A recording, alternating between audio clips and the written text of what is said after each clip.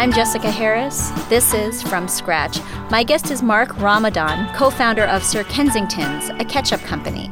Mark and his co-founder Scott Norton thought, why shouldn't there be a gourmet alternative to Heinz ketchup, and started tinkering with recipes in their off-campus apartment while they were students at Brown University. Sir Kensington's was launched in 2010, and the product is available in stores throughout the United States, including Williams-Sonoma, Dean & DeLuca, and Whole Foods. The product is also available in more than 500 restaurants and hotels. Sir Kensington's also makes other condiments, including mustard and mayo. Welcome. Thank you. Thanks for having me. I'd like to start in September 2004 with an article written in the New Yorker magazine by Malcolm Gladwell called The Ketchup Conundrum.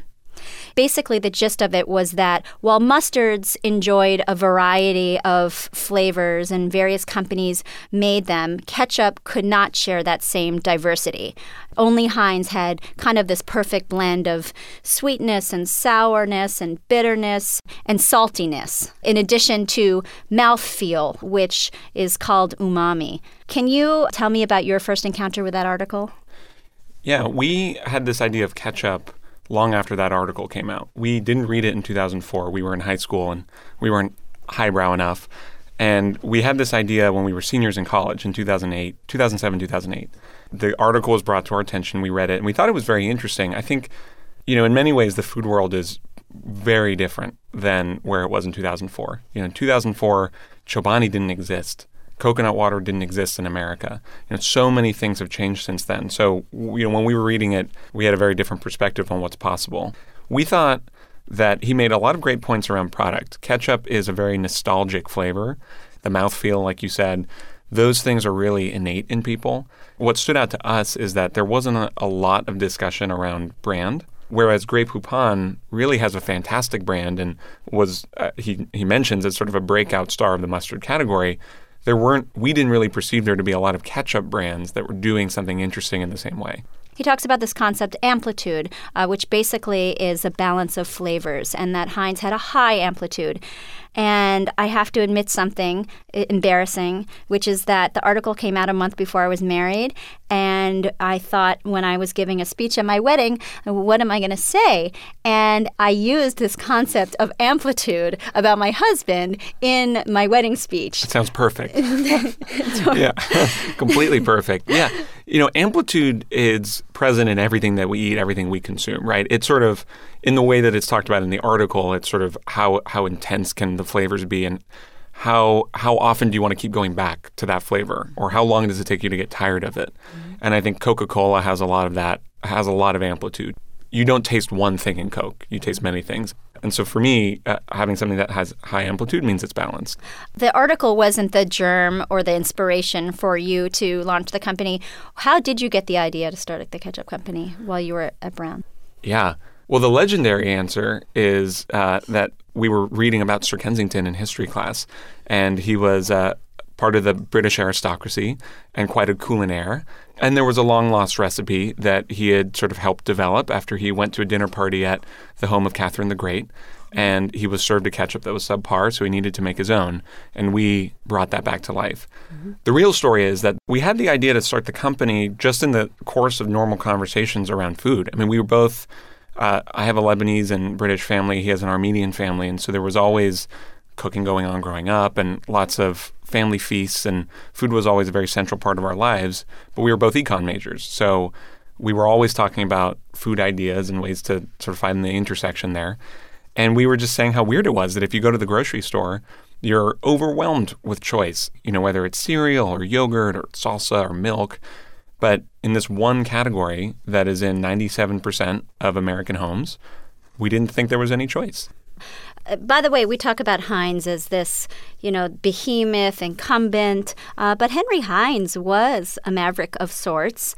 In the late 19th century, there was a preservative in ketchup called benzoate, and he contended that this was actually not good for your health, and he replaced the preservative with vinegar, basically pickling the tomatoes, and he won out.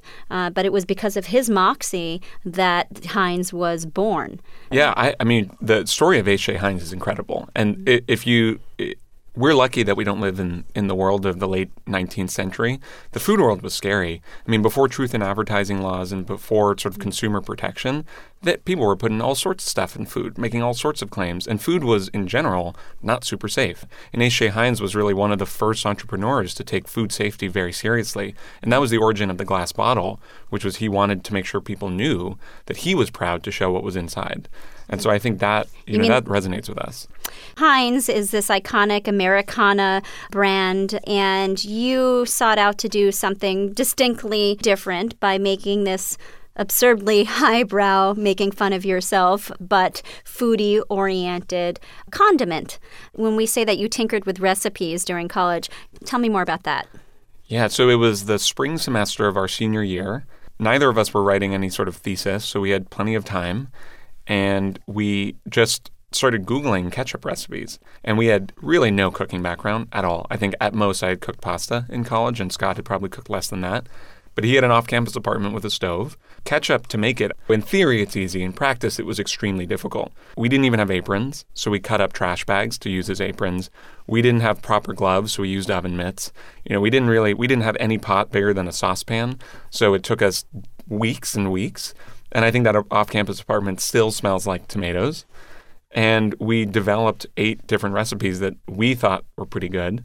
And we hosted a series of tasting parties with our friends. And our first tasting party was the night of the biggest blizzard that Brown had seen in years. But people showed up with snow pants under their dresses, and they helped us taste all these ketchups and give us their feedback. What is a Kensington Kiss? So Kensington Kiss was the result of not having proper protection while cooking ketchup. We didn't have, the right aprons, gloves, or whatever. So a Kensington Kiss is what we called the burn marks on our skin when the hot tomato ketchup would boil off and splatter all over us. So this is senior year of college, and you both went off to do different things prior to starting the company. You worked at McKinsey in New York after graduation, and Scott went on this bicycle ride throughout the Middle East and Europe. At what point did you come back to this idea of starting the company? As we were graduating, the idea was sort of what we thought was coming to a close. We made 2 formulas that we thought were great. We had a big launch party, sold all the jars we made, and that was going to be it. But we had a lot of friends who were saying, this is a cool idea. You should at least keep working on it. So actually, over the course of 2008 to 2010, we worked nights and weekends on Skype and however we could get in touch, really putting all the puzzle pieces together. And then in 2010, we had gotten it to a point where we felt like it was just waiting for someone to take it over. So I quit my job in June of 2010, and he joined in October. We talk about the legendary start of Sir Kensington's. How did you come up with the idea of being tongue-in-cheek and being, what you called absurdly highbrow in getting the concept off the ground? When I was growing up, I was always attracted to brands that had personalities. That doesn't necessarily mean literal, figurative personalities like a Mr. Peanut. But I think brands need to make statements, and Heinz clearly makes a statement. It stands for childhood, it stands for nostalgia, it stands for fun, and really it stands for Americana. And we didn't want to go right up against that. And I think, as much as food is about quality and taste, it's also about entertainment. So we didn't want to make anything that was we didn't want to take ourselves too seriously. So Sir Kensington evolved as this character that hearkened to British quality and British cuisine, which in some ways isn't looked at as the best cuisine in the world, but it's certainly looked at as sort of like high tea, and it's the origin of a lot of things fancy. And Sir Kensington was this character that personified these sort of tongue-in-cheek ideas that you could have quality even in the lowliest of things. I'm Jessica Harris. You're listening to From Scratch. My guest is Mark Ramadan, co-founder of Sir Kensington's, a condiment company that got its start by making a ketchup that hoped to be a gourmet alternative to Heinz. What is the history of ketchup? Ketchup actually is a 500-year-old condiment. It started as a fish sauce in Southeast Asia. It's originally a Chinese word. I think it's pronounced ketchup. And it sort of migrated with the spice trade from Southeast Asia through Central Asia, and it eventually incorporated tomatoes, which are a New World crop. The tomatoes are from Peru. The Europeans brought tomatoes back to Europe, needed a way to preserve them, and ketchup eventually made its way to America. So in 2010, you and Scott decide to launch the company officially. You debuted at the Fancy Food Show. And how pivotal was that for you? For us, that was that little 4-foot table that I was standing behind with my sister made all the difference. That's where we met Whole Foods. That's where we met Dean and DeLuca. That's where we met Williams-Sonoma. And I think in many ways we were incredibly lucky that they stopped by because we didn't know what we were doing. We didn't know how pricing worked. We didn't know what distribution was. I mean, we didn't even have a warehouse. The first order of product arrived at my apartment doorstep. And it was I didn't even know what a pallet was. I was in a doorman building at the time. Doorman called and said, "You have a delivery?" I said, "Oh, great. You can just put it in the packages room." And he's like, no. This is thousands of pounds of I don't know what. And so I had to come back and I sort of helped him unload it and put it all in my apartment. So I had a wall of ketchup in the apartment at the time. What was harder for you initially than you thought it might be? Well, sales were hard, still are hard. And so we were taking our cases of product door to door up and down streets of New York to places like Murray's Cheese, places like the Chelsea Market. But it was hard, though, because people are busy. They see 1 million products a day. It's only gotten worse. These jars of ketchup were heavy, so I had them in a like a rolling suitcase. And I would go into these stores, and the stores would be filled with people. It's Manhattan, so there's no room for anything. And I'm in there with my suitcase trying to get them to taste this or see this. And they just say, "I'll leave a sample and I'll call you back." And the nice people do, but most people, even if they are nice, are too busy to call you back. Figuring out that you have to sort of be persistent while still being nice was a tricky balance to find. Any interesting anecdotes about, approaching Murray's Cheese or, you mentioned Chelsea Market or, I don't know, anything that sticks out? Well, I think probably the first thing is our very first New York retailer was Chelsea Market Baskets, which is a store still there, great store in Chelsea Market. And he was willing to put it up on shelf. We had most of the product in my apartment. We had some product in a warehouse near where Scott and Brandon were from in Northern California. And so our first attempt to ship, we didn't know that you had to pack glass properly. And we would get these irate calls. I have a box that's bleeding ketchup. There's glass everywhere. What are you doing? And so I had to start hand delivering every week, these boxes of ketchup all around the city because we had no other solution. How did you finance the company in the early days? In the early days, we put in our own money. It was me, Scott, Brandon, and there was a fourth partner named Wynn, who was also a college friend of ours. But as soon as I decided to leave my job and do this full time, we started to raise a bit of money from family and friends. We tried to raise money from people who were not just supportive, but had done something like this before. So some of our investors have also invested in brands like Pop Chips and Vita Coco, and we've tried to raise money from people who know what they're doing. Mm-hmm. And so to the degree that we can continue to raise from people like that, that's going to help. What are some mistakes that were made that perhaps, they helped with? It hasn't all been easy. We've made a lot of mistakes. One of those mistakes is saying yes to every store that wanted to stock us right away. It was certainly in the early days just an amazing compliment. So we said yes to everyone. And so very quickly we had product in Arizona, in Texas, in Maine, in New York, California, all around the country. And I think the dirty secret of the food world is you have to be ready to support that. Things don't just fly off the shelf. And so we learned the hard way over the course of 2 years. We were getting into more and more stores.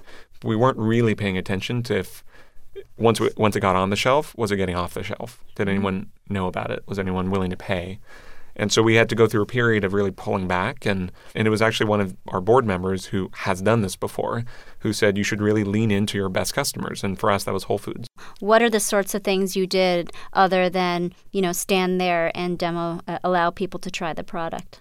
Stores, in many ways, make their money off of vendors, not off of the people who are buying stuff in their stores. So a lot of stores, they'll charge what are called slotting fees, which are, you have to pay just a flat fee to get your product on the shelf. But then to move it, you can do things like demos. But also, anytime you walk into a store and you see a display, at the end of an aisle or sort of by checkout, that's usually paid for. And so being able to have that kind of placement makes you a little more attractive, certainly more visible, because it's also on sale. We found that has the biggest impact on sales. And also hardest to get, because everyone's done this math. Everyone wants those kinds of displays. Do you have any better answers for why Heinz dominated the market for so long, other than this amplitude answer that Malcolm Gladwell has? I think that Heinz built their brand brilliantly by being ubiquitous. Something like 70 to 75% of all ketchup is consumed in food service, not in retail. So food service is basically anywhere you get ketchup for free. Restaurants, hotels, travel, schools, whatever. And it's usually Heinz. And so when you go to buy ketchup at home, you're going to buy what you're familiar with. And so for us, from the very, very beginning, it was always about how do we work with restaurants and how do we be omnipresent? You're in more than 500 restaurants across the United States. What are one or two stories about getting your ketchup into one of those restaurants? Our big break, I would say, on the restaurant side is working with P.J. Clark's. I mean, they're an institution for burgers, and they've been serving the burgers since 1884 with Heinz. I mean, the chef, his name is Mike DeFonso, phenomenally nice guy, very busy guy. And this was really our first lesson in how to sell to restaurants. There's no sort of process there. So we showed up, he tasted it, he said it was great, said he would call us, didn't call us, busy guy. So actually for like 4 months straight, we would just keep showing up at his doorstep. And he would always laugh and he'd say, "You guys, what do you want again?" And then eventually he said, "I want to do it, but my boss won't let me," the owner, this guy, Phil Scotti. And then, for another 6 months, we were going back and over, trying to get a meeting with him. Kept getting blown off. And then finally, he allowed us 5 minutes in his office. And the first thing he said to us, and he was this like legendary guy in our life, right? Almost a year trying to reach this man, Phil. He turns to us and he says, "You are the most persistent guys I have ever met. What do you have for me?" And so we told him our story very briefly, and he was a smoker at the time, and we gave him an engraved Zippo lighter with P.J. Clark's on it, and it was really sort of the way to his heart. And we're now very close to him and his wife Thea, who's been like a godmother to us, and it all happened, and it was all because it was non-traditionally persistent. I noticed that you're married. You have a ring. When did that happen? Well, what's funny is I spent 2008 to 2010 at McKinsey desperately trying to find a girlfriend, and I couldn't. And the moment that I quit to start Sir Kensington's, I decided now I really should be single so I can really focus my time on building Sir Kensington's. And then at the Fancy Food Show, I met Rachel, who is now my wife. What was she doing at the Fancy Food Show? At the time, she was a partner at a design firm. And so they were looking at packaging and trying to find cool, interesting new clients. And she and her boss had stopped by. They were too expensive for us, so we started dating instead. and now we're married. What might I not know about you? What do you enjoy doing outside of work? Well, I love spending time with Rachel. I also love cocktail culture. I was very briefly a bartender at a bar downtown called White Star, and I learned how to chisel ice from Sasha Petrosky, who's the founder of Milk and Honey, the seminal sort of pre-prohibition or prohibition-style cocktail bar in New York. And I started doing these bar nights in my apartment while I was at McKinsey. The whole idea was to create a space that was fun and was lubricated, but not insane. Wasn't sort of a 10 shots for $5 kind of place, but also not the kind of place where you had to whisper. And over time, it took on sort of a life of its own, and I created a menu, and people were bringing people I had never met before, and it got up to something like 40 people, and I had almost 100 bottles of liquor in my apartment. And it lasted for almost a year, and it had a name. It was called Mark Bar. I have plans to have sort of an underground bar component to Rachel's Cafe when it finally launches. Well, thank you very much for joining us. Thank you. My guest has been Mark Ramadan, co-founder of Sir Kensington's. If you would like to learn more about the show, please visit our website at FromScratchRadio.org. You can also follow us on Twitter at Jess G. Harris or find us on Facebook. I'm Jessica Harris. This is From Scratch.